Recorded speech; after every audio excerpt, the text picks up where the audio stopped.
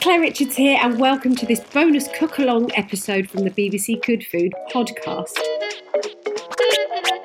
In this week's podcast, I talked about my favourite dish that I like to cook whilst I was recording my album Euphoria. I'm going to give you my recipe for Posh chorizo eggy beans on toast.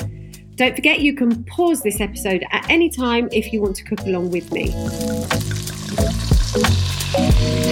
This recipe serves two. You will need olive oil, one red onion but finely diced, one red pepper, that's optional, 100 grams of chorizo chopped or diced, one 400 gram can of baked beans, half a teaspoon of paprika, a pinch of sugar, 40 grams of butter, 2 or 4 slices of sourdough or seeded bread, 1 small garlic clove and 2 eggs.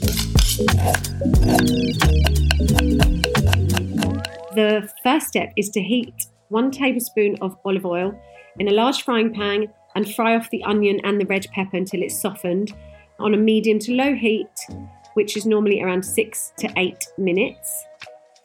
Then, once this is softened, stir in the chorizo and cook until it becomes golden at the edges. I like to cook it until it's quite crispy. I prefer it a bit more crispy on the outside, but just so that you can see it's cooked through.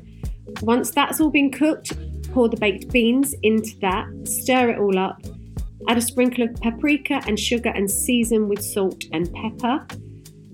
I like to have mine quite cooked, so I like the sauce to be really, really thick, but obviously you cook it to how you want. If you like the sauce quite runny, then just make sure it's warmed through and then set to one side. Just as you do that, put in the butter and kind of let it melt and stir in. That just gives it a really nice, rich flavour.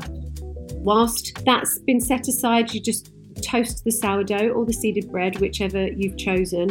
At this point, you could rub some garlic on it to give it a bit more of a garlicky flavour. I don't always do that. Or you could griddle the bread to toast it instead of putting it in the toaster. So a bit of olive oil and toast it instead of using butter. I like to toast it, put lots and lots and lots of butter on it.